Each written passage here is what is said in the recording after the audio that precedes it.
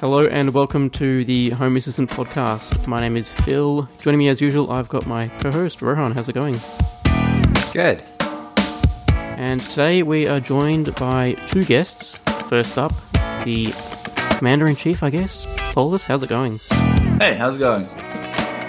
And would you say you're number one, Pascal, who created Hass.io, has been on the podcast before. Welcome back, Pascal. Hey guys, nice to meet you again.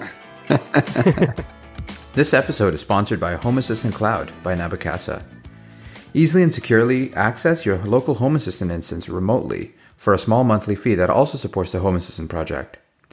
The configuration is done by the user interface, so there's no fiddling with router settings, SSL certificates, or any YAML. So today is the birthday of Hass.io, and I thought we would do a celebratory birthday special for you guys. So Pascal, congratulations on another year of Hass.io being out there. How many years is Hass.io out there now for? Thanks for the congratulations. I think 2 years. Yeah, the time goes so fast over. Wow, yeah, that's crazy. Yeah, it's really cool to see that it's still going on, and this year's been pretty impressive with the features like Ingress coming out and all that, so things are not slowing down as well. Yeah, and it will go faster because I'm here by Nabokasa and I have time by side to work on Home Assistant, to work also on Hass.io and move really fast forward. That's really cool. Yeah, the Ingress feature has been really nice because it's all of a sudden it becomes so straightforward to integrate things. Like you install it, it's there. You click a button, it's in the sidebar. And then all of a sudden there's no configuration to be done to make it really part of your system. It just integrates. Right. It's have you guys heard any feedback in terms of, hey, this is fantastic, we love it, blah, blah, blah, and then here's what we kind of want to do going further, and are those some things that you're looking at as well? I think the big thing that we want to do next is kind of more do like discovery related things, where if you plug in a decon stick, we can suggest a decons add-on, and we already have that when the decons add-on sets up, the decons integration is loaded. So we kind of like trigger discoveries all the way and really guide the user into setting up the right integrations and add-ons. Right. Yeah, the whole hardware part is very static with Docker, but we found some solution, and it looks very good that we can change that in the future, that we have really a dynamic hardware handling. So you put the stick in, it showed the correct add-on or discovered the correct integration on Home Assistant.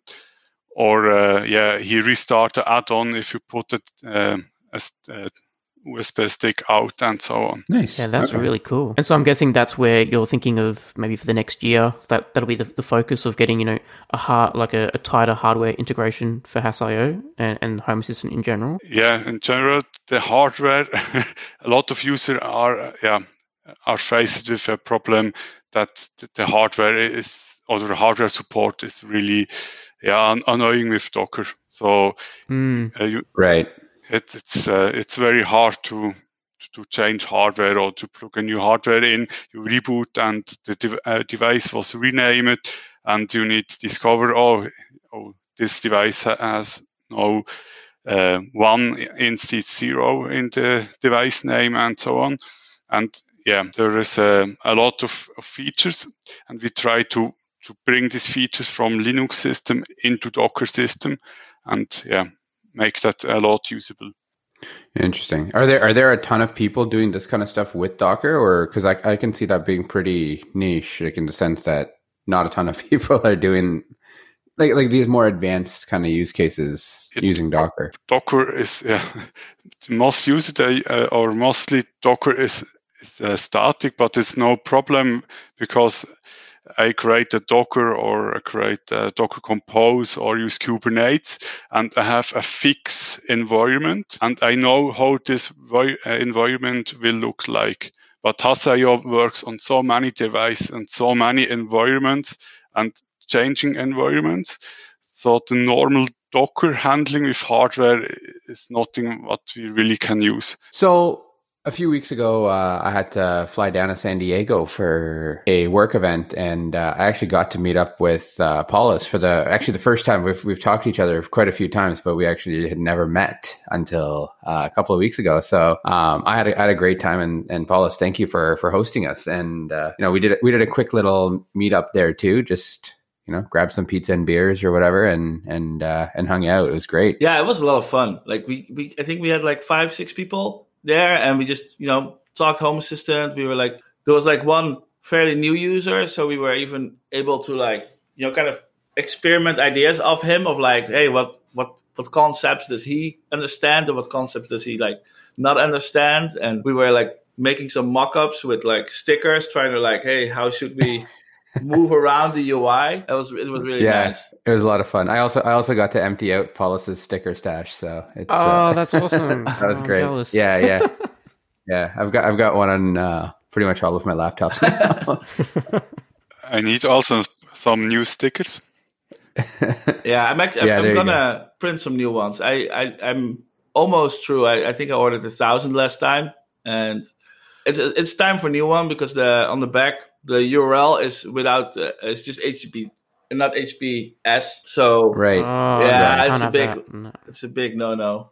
So I definitely need to update that. Yeah, but I think it's always so great, because at a meetup, like meeting these people, I talk to people all the time online, either like through calls or a chat, but to meet them in real life, it gives us a different dimension, and it's so cool. Yeah, absolutely. And it's so much fun for us too, to interface with users and just talk about, hey, what are you doing? And it's the same kind of stuff we do on the show, but also in real life, right? Because you can pick their brains about, hey, look, I was trying to do something like this too, and blah blah blah blah blah. And it's always more fun over a beer too. So that's always great. Yeah, I'm actually for people listening here that are living in San Francisco, I was thinking I'm going to be in San Francisco for a day on the August 2nd, and I was thinking of doing another meetup on the August 2nd. I posted a quick post on the forums, which I'll make sure the link ends up in the release notes of this podcast. But it would be great if people want to hang out in San Francisco. That's awesome. I'm so jealous of you guys, like Northern Hemisphere. It's just everywhere's so close. the entire hemisphere is just close. Feels like it. Yeah. I've never met Pascal in real life. Yeah. Here we are, like, working for the same company. Yeah, that's true. Yeah, that's funny. We were a long time together, but we never see us in the real life. Yeah. That's right. It's a big task on my list. It's priority number 2, right after Home Assistant 1.0. Yeah. That's funny. But yeah, there you go. So next time, Pascal, Phil, you guys need to fly this way. Yeah. Or we need to fly that way. One of the two. We need to make a release party. That's right. Make a release party. party. There we go. That'd be nice. I like that. Yeah.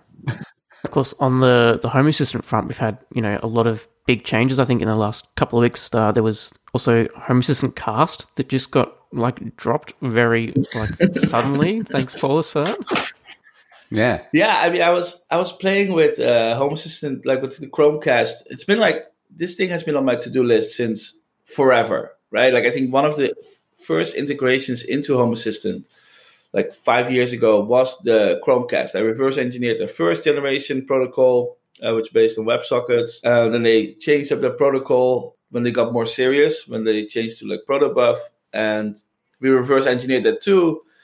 And ever since then, I had this like, I should really build like a cast application for Home Assistant, because I know that we can send messages back and forth from the Python side to the Chromecast, and that way we can, plug up stuff on the TV when things happen, etc. Mm-hmm. But then it never became the number one priority. It was always like on my to-do list, but it just always got pushed backwards. And now Frank was showing me something he saw on the forums that people were using to cast like other websites to the Chromecast, and I was like, I should just give it a spin.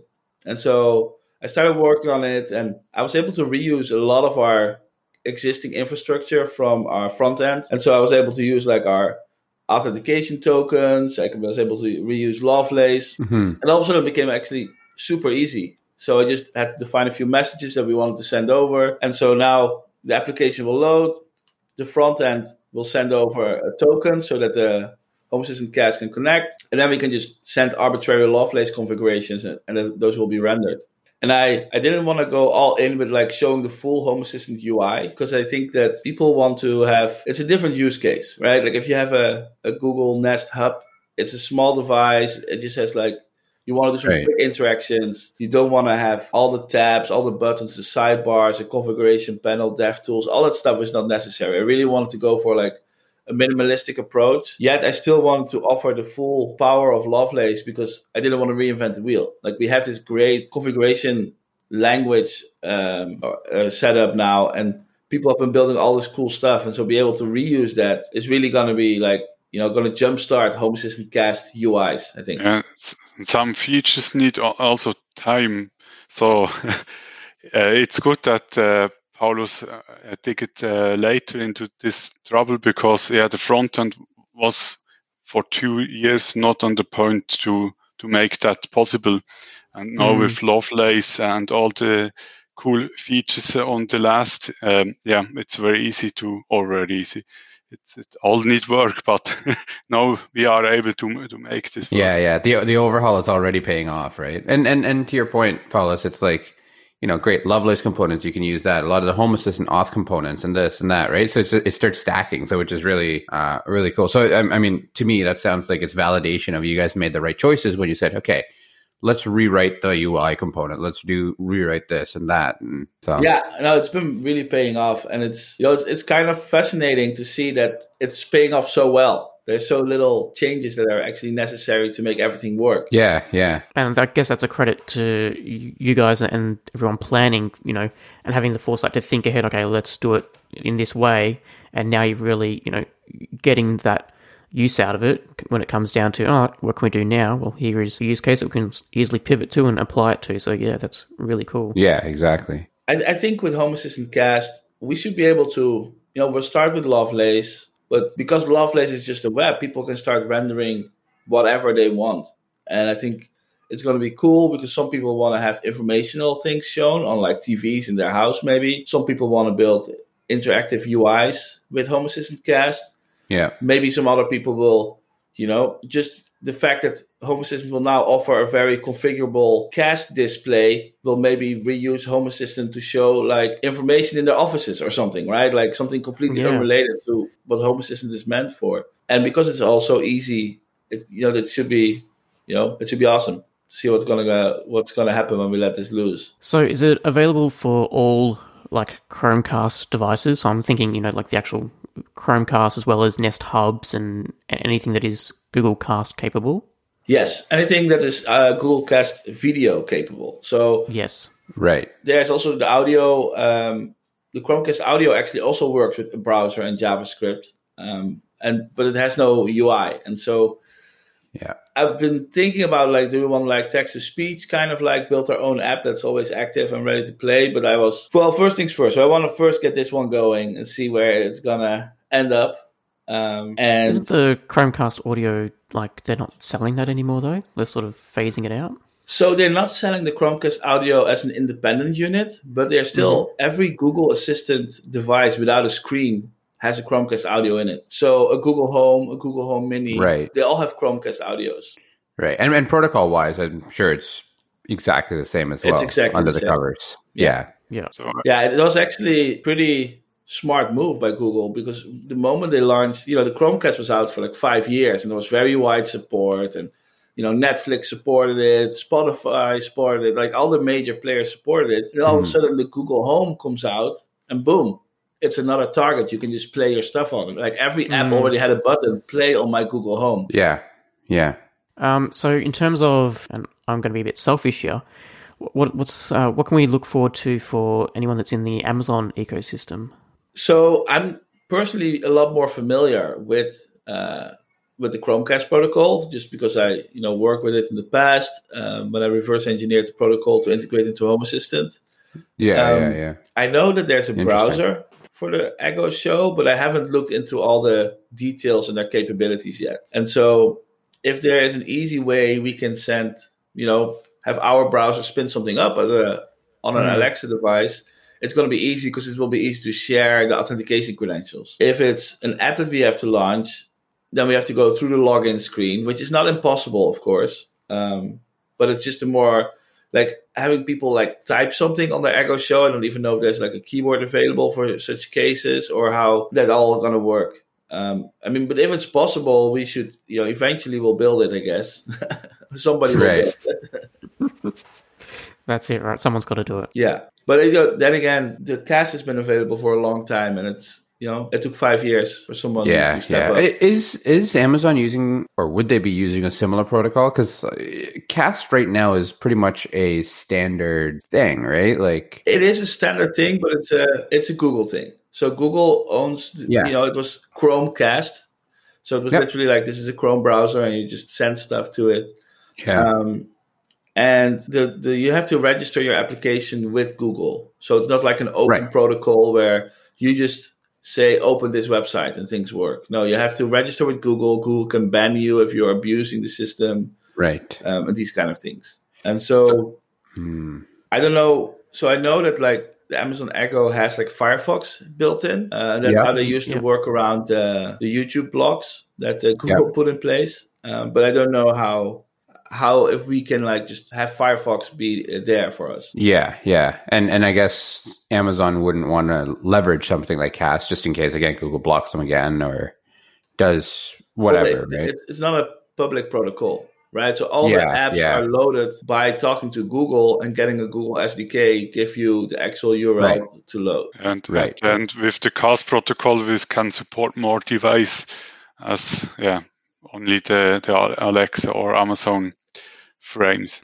Yeah, right. So there's other brands that you can support as opposed to just being an Amazon only device. Yeah. That's interesting. Yeah, that's hopefully we don't get into the situation where, everybody and their uncle has their own quote unquote Cast kind of protocol, right? Which is that can get a little annoying for developers like yourselves. Yeah, I think ideally I would have liked to see a just generic browser standard, right? That's open, that like an Alexa could implement, the Chrome could implement.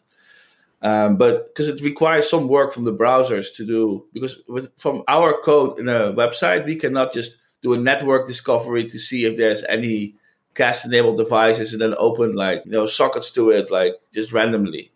We need to have some browser permissions for this, and it's not there right now. And I don't think it's gonna come either because Google already has their Chromecast, so they're not gonna push it. Apple doesn't care because they don't have a device that is like has a screen, and Firefox has neither, right? Yeah, you can look to smart homes and you see so many different protocols and interfaces. And was never able to make a standard for home automation device. Totally. It's generally the way everyone wants to be the first one to dominate and create the standard so then they can license it out and go that way. Yeah, and so the way Home Assistant Cast is going to work with like how to define configuration for Lovelace that you're going to send over. We're going to make a small change into how Lovelace configurations work, because right now a Lovelace configuration defines let's call it the dashboard, right? And so you have multiple tabs, like we call them views, and each view has like all these widgets that it's like wants to show. And we're going to make a change in that it's going to be possible to have multiple dashboards. And so you can have a dashboard for what you want to show. Like normally when you open the app, you can have a dashboard for when you want to cast to a Google Cast device. And then we're going to have buttons that you can just place inside your UI where you're going to say, when I press this button, open up the Cast menu and then cast this view from this dashboard to the Google Cast. And you can also start showing that view locally. So you can just edit it as normal. You can just develop it. Well, what you see is what you get. Like, you have the editors, you plug and play, and then you can just send it over to a Google Cast. And because it's all stored in the backend, we will also be able to just send configuration over from the backend to any Cast device in your network. Okay, that's kind of cool. Okay, I'm just trying to picture that. Yeah. So at the end of the day, it's really just going to be, you'll see a button and then you press it, just a normal Cast experience as you're used to. That's awesome. And then, and you kind of pick your target and just says, all right, very cool. Yeah. Okay. And I've been trying to reach people at the Chromecast team to see, because I did a hack to enable the touch controls, and I need to make sure that they're not gonna like pull our app. Right. Yes, that's probably a good idea. Can you use the Lovelace card for video, for live video? I've been playing with it and I couldn't get it to work just yet. So I don't know if there's some special tricks to get video to play, because it's a bit more integrated video, because they have, they do like picture in picture and all these kind of different things. But it should be possible, because I see the YouTube app has advanced video controls inside the Google Nest Hub. So if Nest can do it, we should be able to do it. However, not all pieces of the API might be all public or documented properly. Yeah, unless you do something like you translate it to GIF real time and then send that across.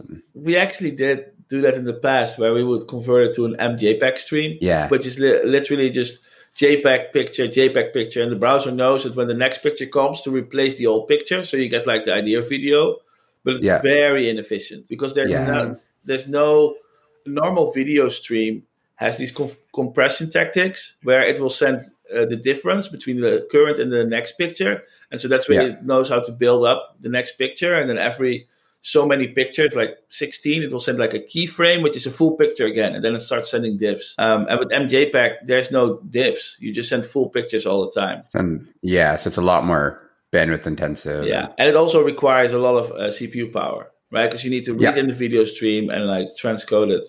And so we've been, with our current approach to video streaming, is that we only have to repackage it. So we take the stream that comes in as RTSP and we repackage it as HLS, which it's pretty much that the way it's best described is that like you get all these boxes into your house, you unpack it, put the content exactly as is into new boxes, and then ship it off. Remux. So we don't actually change the content. Right. And that makes it very efficient and be able to run on a Pi easily. So then HLS is pretty non-CPU intensive, let's call it. Like it's pretty friendly for relative to using something else, right? Maybe 10%. Yeah. HLS is because it's just the way it's packaged.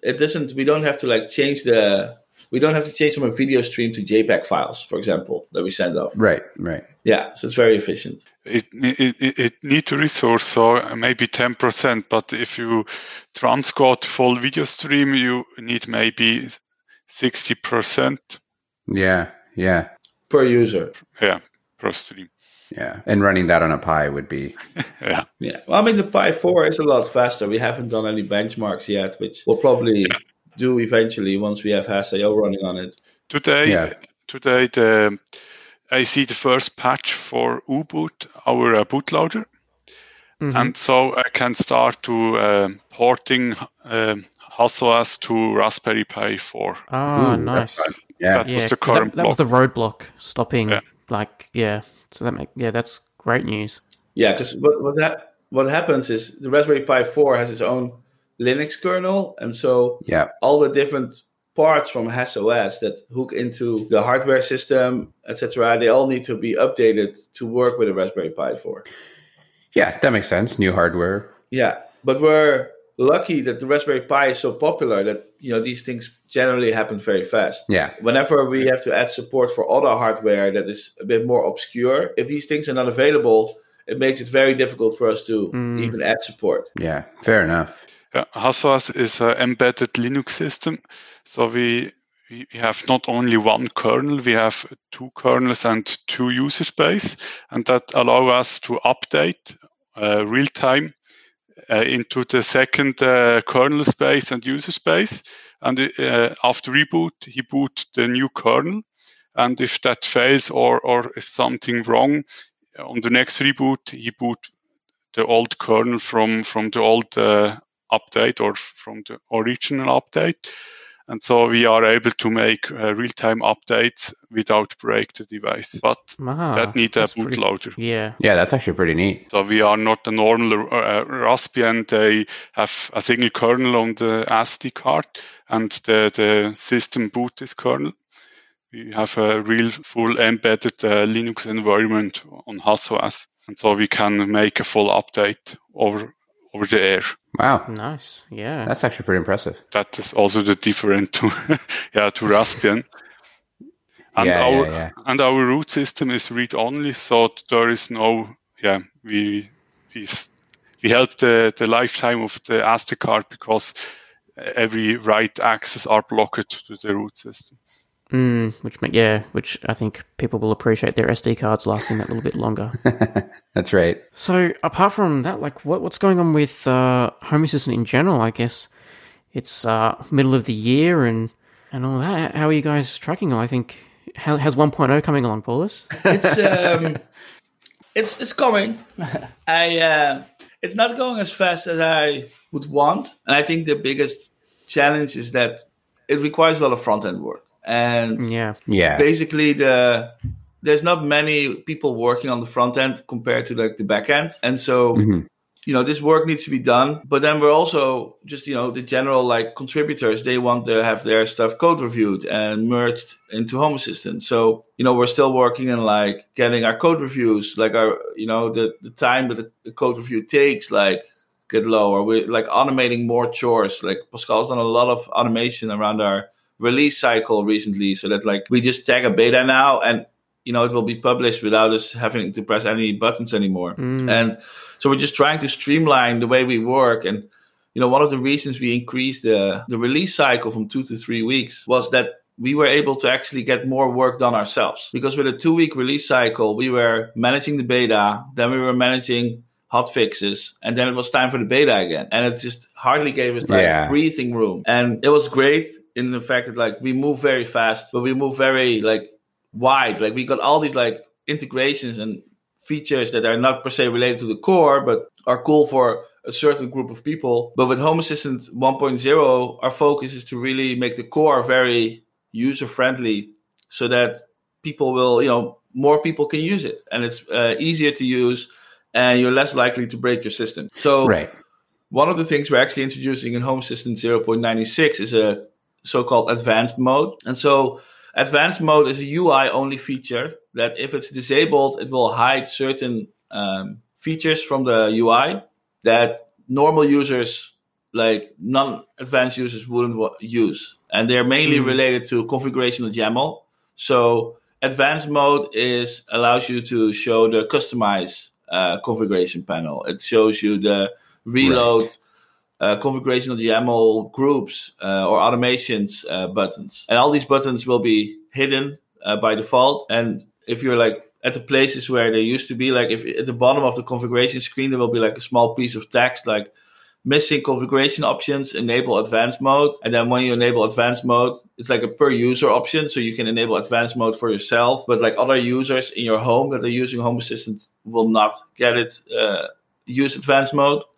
But you can use the advanced features. Sort of like an admin and user sort of relationship. An admin can go in and reload the configuration, whereas a user that doesn't need to care about that can just go ahead and play with turn the lights off and on. Well, actually, this is inside the administrator group as well. There might be people that don't want all the fancy stuff and just want to use the user interface. So as an administrator, you're not by default inside advanced mode. You're just in normal mode. Okay.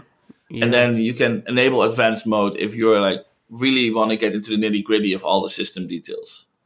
Right. So if I'm a non-technical, like I don't want to learn YAML, I don't want to do any of that stuff, I can just hide that stuff, dump it away, and I don't have to deal with it unless there's something really wrong or something missing that I need to fill the blank in, right? Right. And we're really working to make sure that, that what you're explaining of like, now I really need configuration of YAML, that will not be necessary. So, for example, the core configuration is now set during onboarding, and you can change it on the fly. And that was actually the last part that is still, relied on configuration of YAML. And so now by allowing that to be set, on the fly, people don't need configuration of YAML anymore if they want to start using Home Assistant today. I still think we're not just because of that, we're like user friendly and we're like ready to go with like Home Assistant 1.0, but this is definitely a major milestone. Fair. Yeah. And in your opinion, and again, obviously we're not going to hold you to this, but how far away do you think realistically 1.0 is? Like, well, it's very hard to say. Yeah. Just because sometimes certain things kind of like pop up that, like, Home Assistant Cast wasn't planned that way, Yeah. right? And so yeah, all of a sudden we're having a Home Assistant Cast, and it's awesome, and I think it will be, the community will love it. And so then we have to balance, and I think our main goal and the grand vision is still to work towards Home Assistant 1.0. But if Yeah. other cool stuff comes along, we're not gonna like postpone that. Same with Ingress. Yeah. yeah. I mean, I still want to get Home Assistant 1.0 out this year. Okay. And I think my initial goal was to be on our birthday in September for Home Assistant, but I think that's too optimistic at this point. Fair. Okay. But the goal is to make Home Assistant more user friendly, and that was also the goal of Hass.io to give Home Assistant to every user. They also have no knowledge how you need to set up a Linux machine or so on. And it's not like an easy task, It's not like you can just go, oh yeah, we'll just spend a release and fix up the UI. Like, it's a really big task. It's a big as well. undertaking. Yeah. Yeah, and we've been lucky that we've been getting some help in the form of just mock-ups recently as well. Like, we had some people that are thinking about the UI and like creating mock-ups, because it's not, we can't just expect a person that wants to contribute to Home Assistant to first think of like a useful UI, change it all around, then open a pull request and implement it. That's a lot of skills we expect from a single person. And so there are people out there that have skills in building UIs, and there's people that have skills in designing UIs. And so, having see this collaboration come to fruit is really nice, because it really helps, get work done. And that's good. And that's, people that may not necessarily have the skills to do the building of those UIs can at least then contribute some way in the form of design, and then hand it over to someone else that knows how to do the building. Go, yeah, that looks really cool. Let's build it now and do it properly. Yeah.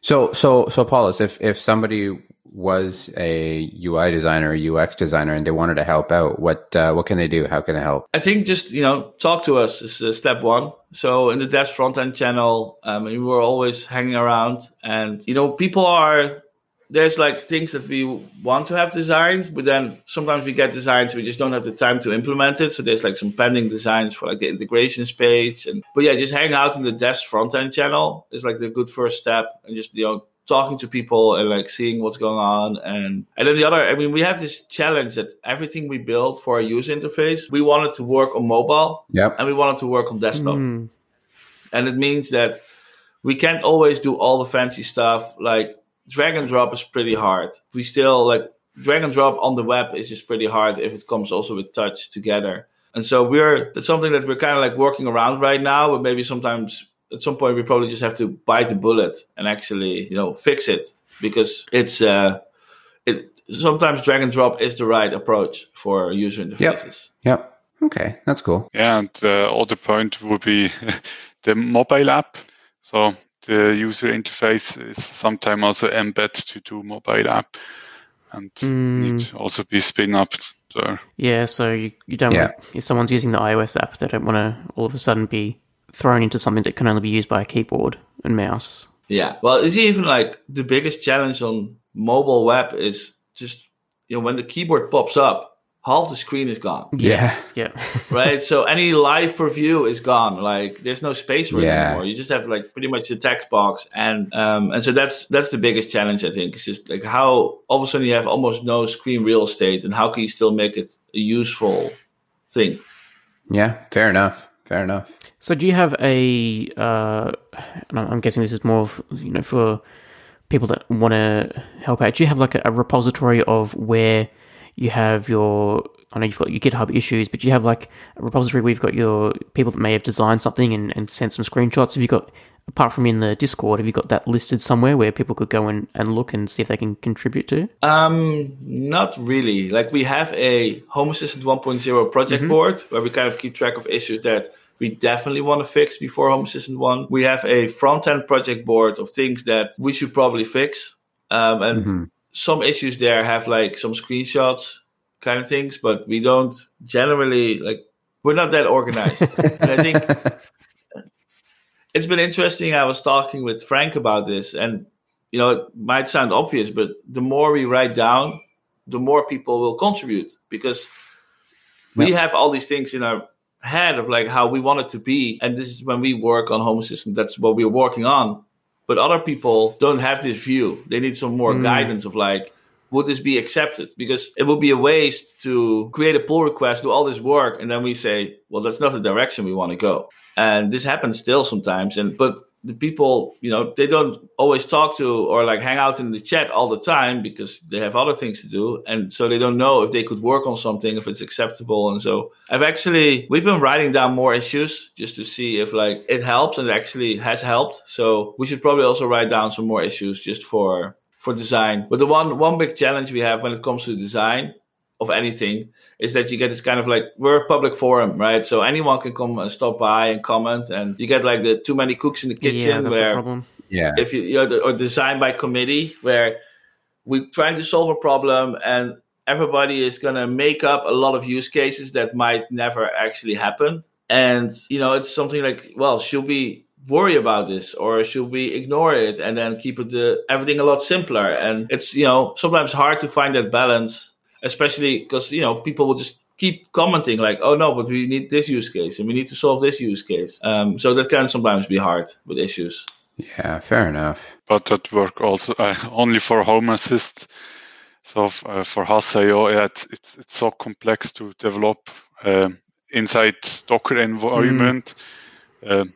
I tried that to write up issues, but no one have picked it up until by myself. Oh, poor Pascal. Just writing issues, and they could come help me, please. Somebody, anybody, yeah. Frank has been doing he's been helping out on like doing like add-on maintenance on like the core and these kind of things. But besides Frank, there are not many people that can grasp all the complexity of Hass.io. There is a lot of add-ons around, but core developers are, there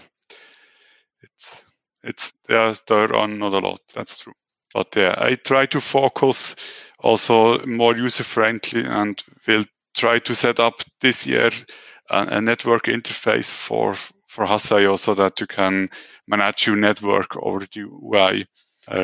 Or if you set up a new Raspberry Pi, that you can connect your mobile phone with a Raspberry Pi and make the first setup of network directly. Because right now, if you get a Raspberry Pi, I think you have to upload a text file with the network settings and then onto the SD card. So having the ability to do that from a user interface, that would be really cool, especially when you need to change the Wi-Fi password or something. Yeah, exactly. Yeah. That is an ID from Paulus. Science a year or longer. But my task list is also very, very good. Paulus and Pascal, thank you so much for joining us this week. We really appreciate your time, and congratulations once again for another year around the sun for Hass.io. And Paulus, 33, happy birthday.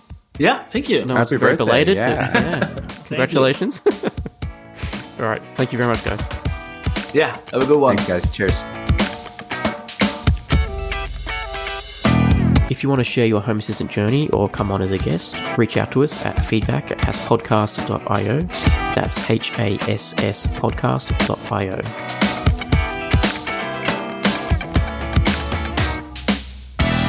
The Home Assistant podcast is hosted by Phil Hawthorne and myself, Rohan Karamandi. For links to topics that we discussed today, check out our show notes on hasspodcast.io.